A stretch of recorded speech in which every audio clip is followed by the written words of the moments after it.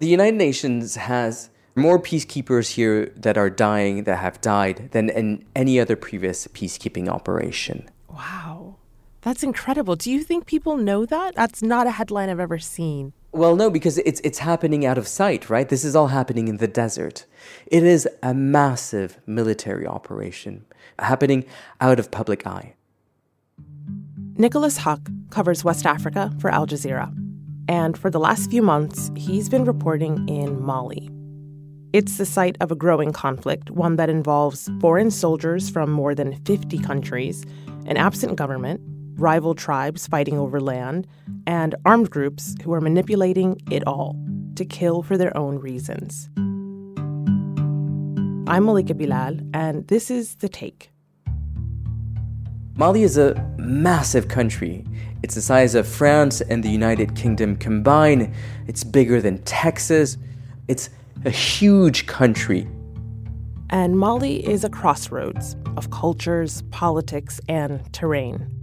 There's the Sahara Desert in the north, the dry Sahel in the center, forests in the south, and not that many people. Those open lands are prime territory for smugglers moving goods to Europe and other parts of Africa. They also attract armed fighters. There are active branches of Al-Qaeda and similar smaller groups. And people are worried the Islamic State of the Greater Sahara could be expanding in the region. A lot of the focus in the past has been on the north of the country, not on the center. And it seems that the center has become a new front, a place where armed groups are trying to vie to try to control the area and to confront the Malian state or the Malian government. This week, we're talking about that new front in Mali.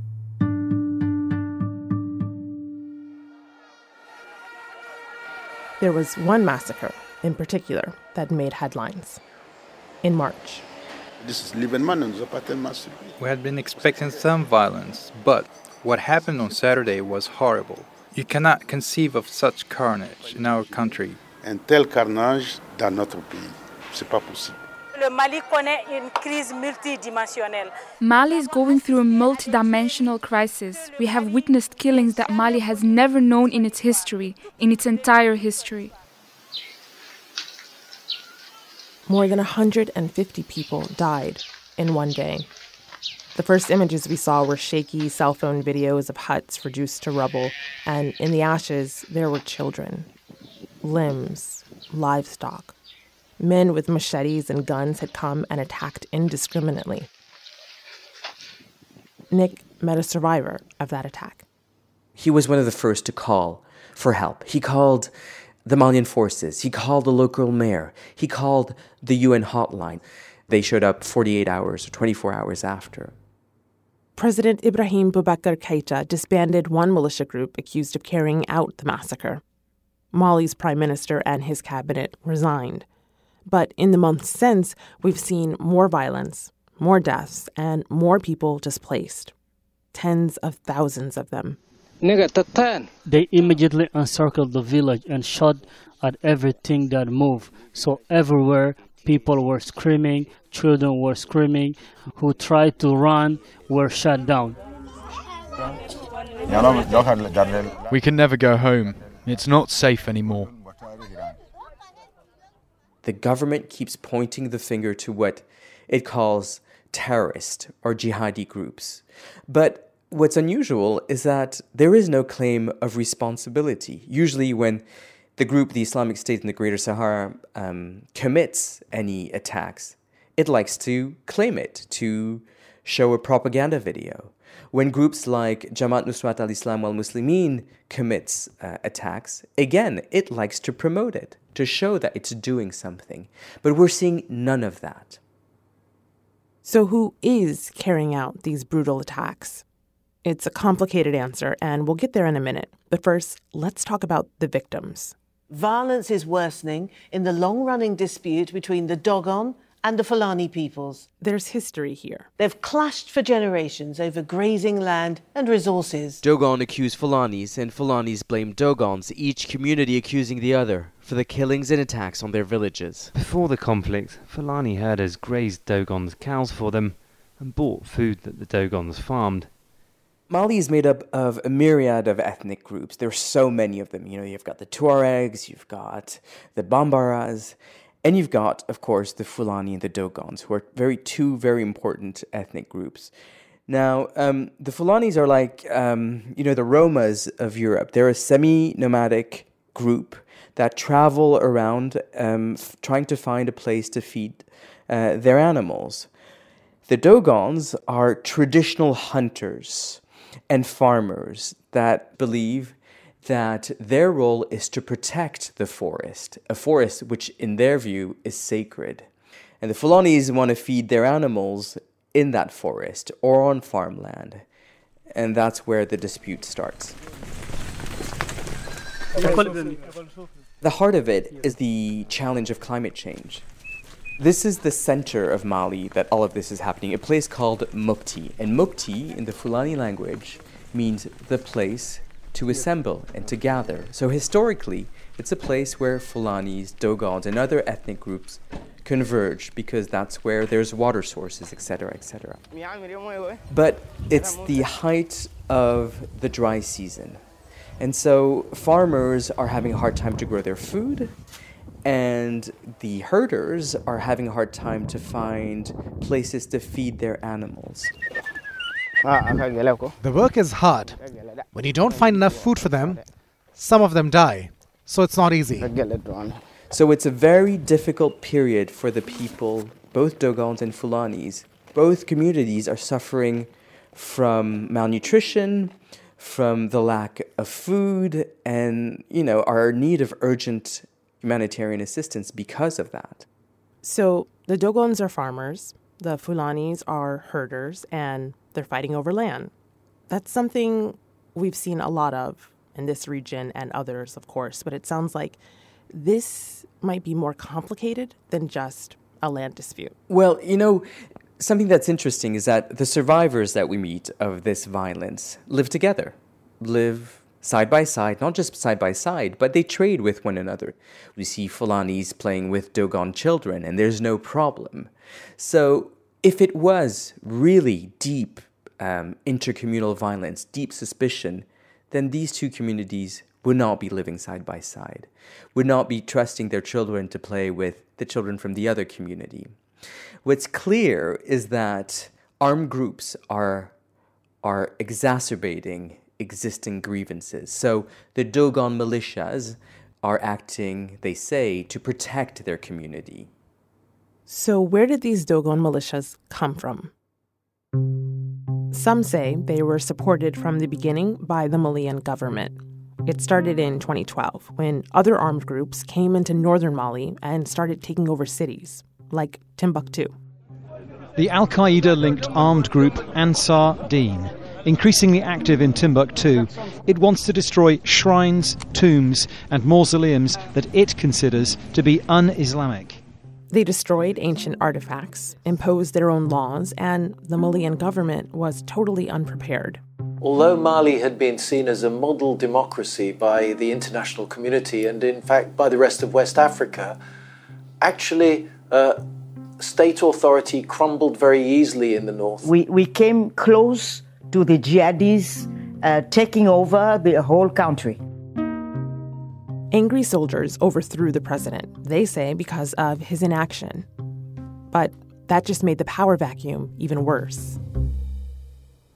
The Malian army as a whole is understaffed and is focused on the north. And so to protect the center of the country, it started cooperating with these Dogon hunters who knew the terrain much better. First, they acted as guide to the Malian army. Then, some security experts say that the Malian army started to arm these Dogon militia groups.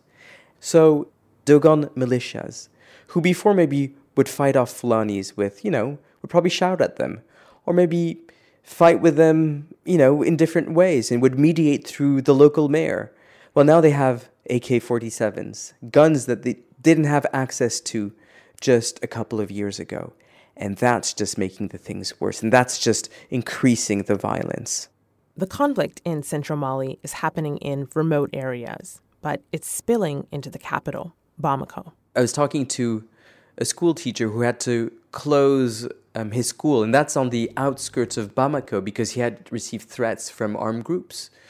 So it's really edging closer and closer to the capital. It starts with a nice pat on the back. You should be changing your curriculum. Maybe you should start teaching the Quran. Or then they come and they say, maybe you should stop teaching in French. Why should we be teaching in French? And then it becomes more and more coercive. When shopkeepers or school teachers are, kind of tapped on the shoulder and said, stop teaching French, teach the Quran instead, where do people turn? Can they go to the government, or do they have any recourse for safety? Well, that's the heart of it. That's the heart of the problem here, is the absence of the state. Right now, the ones that have the upper hand are the armed forces. It is the Islamic State in the Greater Sahara, Jamaat Nusrat al-Islam wal-Muslimin, that have the upper hand. And that is a frightening situation for the local population who, if they want to stay where they have to cooperate with those groups. And it's a frightening situation for people who fear that these groups are moving forward closer and closer to urban areas. Both Dogons and Fulanis have come to the capital, Bamako, not just to escape the violence, but to be closer to a government that has failed to protect them in their villages and home. They hope that here, Ibrahim Boubacar Keita can deliver on his promise to bring back peace to Mali. Nick reported that a lot of people are pressuring President Keita to deliver on that promise, like the prominent Malian imam, Mahmoud Diko. Back in April, he organized the biggest protest that we've seen in Bamako in decades. And you could see people holding signs and protests saying, down with foreign forces, the government needs to resign, the UN needs to leave, and he was leading those protests. So we went to interview him. Mahmoud Diko, thank you for talking to Al Jazeera. And what was really interesting, during the interview, there were in fact protests around the mosque where we had those interviews. And I keep asking him, what's going on? What's going on? And he had this smile and said, you'll see. And so after the interview, we walked out, and their tires being burnt, police firing tear gas. The protesters want President Keita to resign. Critics of the government say the Malian army needs to stand on its own without foreign troops supporting it. Everybody knows that the government is missing in action. It has not been able to send its reach. Last week, Nick brought this up with Mali's foreign minister, Tiyibile Drame. Tiyibile Drame, thank you very much for talking to Al Jazeera. Up to me to thank you.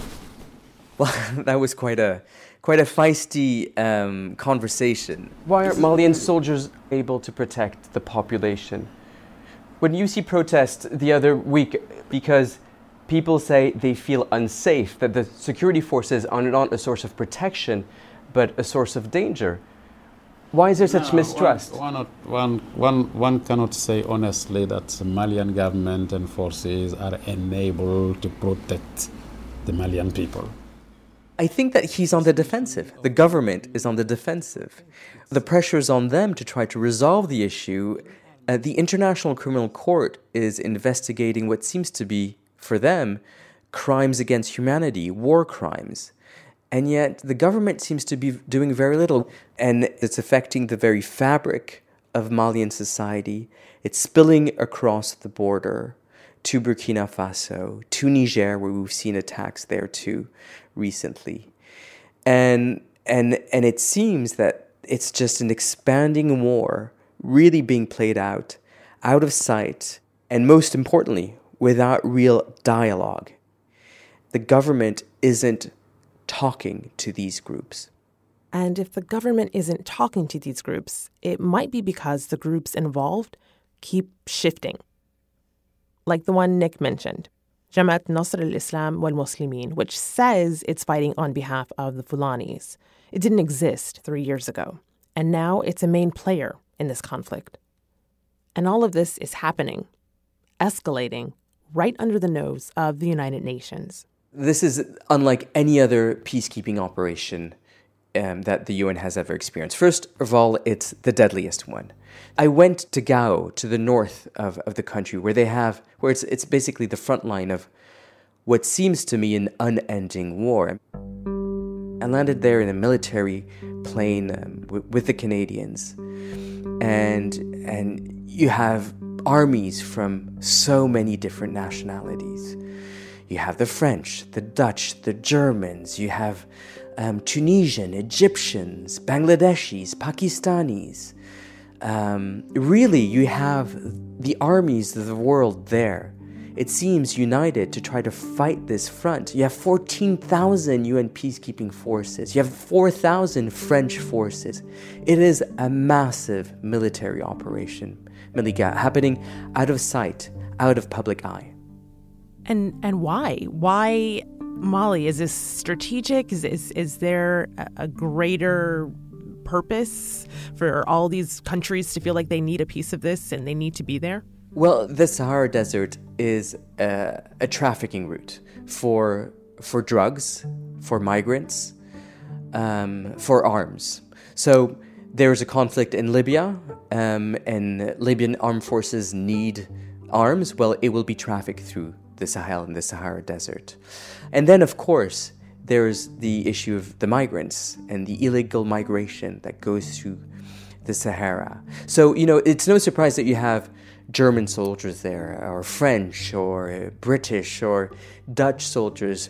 For them, patrolling the borders of the European Union starts in the desert, in the Sahel, right here in Mali. So there are all these foreign troops in Mali, more than a dozen countries with a stake in this region, but they're pretty tightly focused on what they call counterterrorism efforts. So is the Fulani Dogon conflict one that they're watching and one that they're worried about? It's perhaps one that they're officially worried about, but it's one that they're scared to get involved in. There are many French soldiers that are here. France justifies this as saying, we're here to protect French interests and to protect our former French colonies. But especially here in Mali, while it's true, if the French forces were not present, then perhaps the government of Mali wouldn't be able to hold it to this day. There is deep suspicion on why they're not able to, for instance, intervene when there is intercommunal violence. Why are they so keen to be involved in anti-terrorist operation, as they call it, in the north of the country, but not help Malians when it's closer to Bamako? So there's this deep suspicion of the presence of France. Remember that France relies on some of these African countries, like Niger, for uranium, for their energy necessity, for oil and gas, and so they need these West African countries on their side. But what has happened is, because there's so many French soldiers here, these countries have not been able to develop their own armies. And so therefore, you don't have the Malian armies there to protect their own people.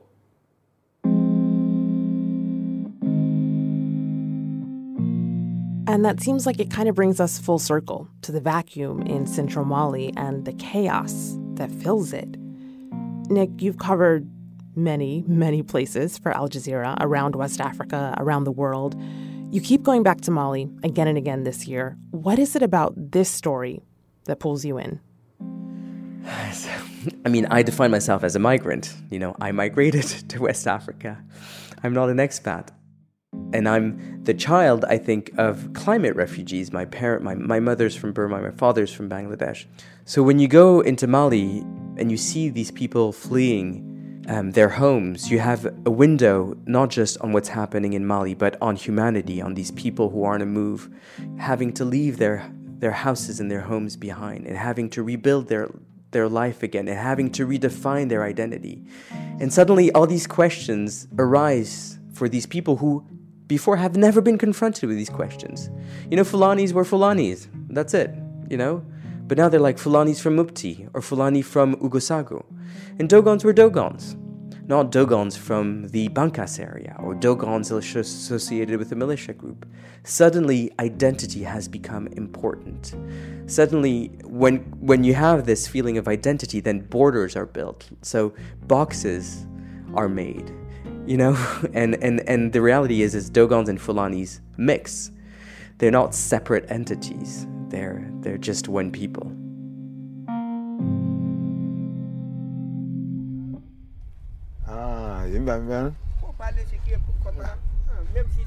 I've been meeting these survivors of these attacks, both Dogons and Fulanis.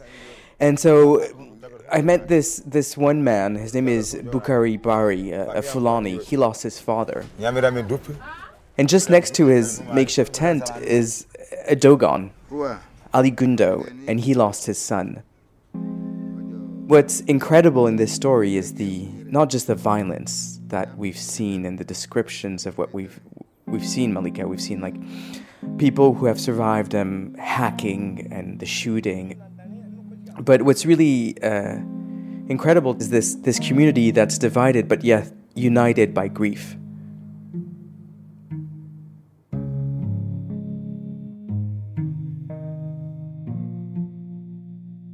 And that's The Take. This episode was produced by Priyanka Tilve with Alexandra Locke, Morgan Waters, Amy Walters, Ney Alvarez, and me, Malika Bilal. Seth Samuel was the sound designer. Natalia Aldana is the social media producer. And Graylin Brashear is Al Jazeera's head of audio. Special thanks to Nicholas Huck, Eva Kasprowitz, and Rashid Makansi. We'll be back next week.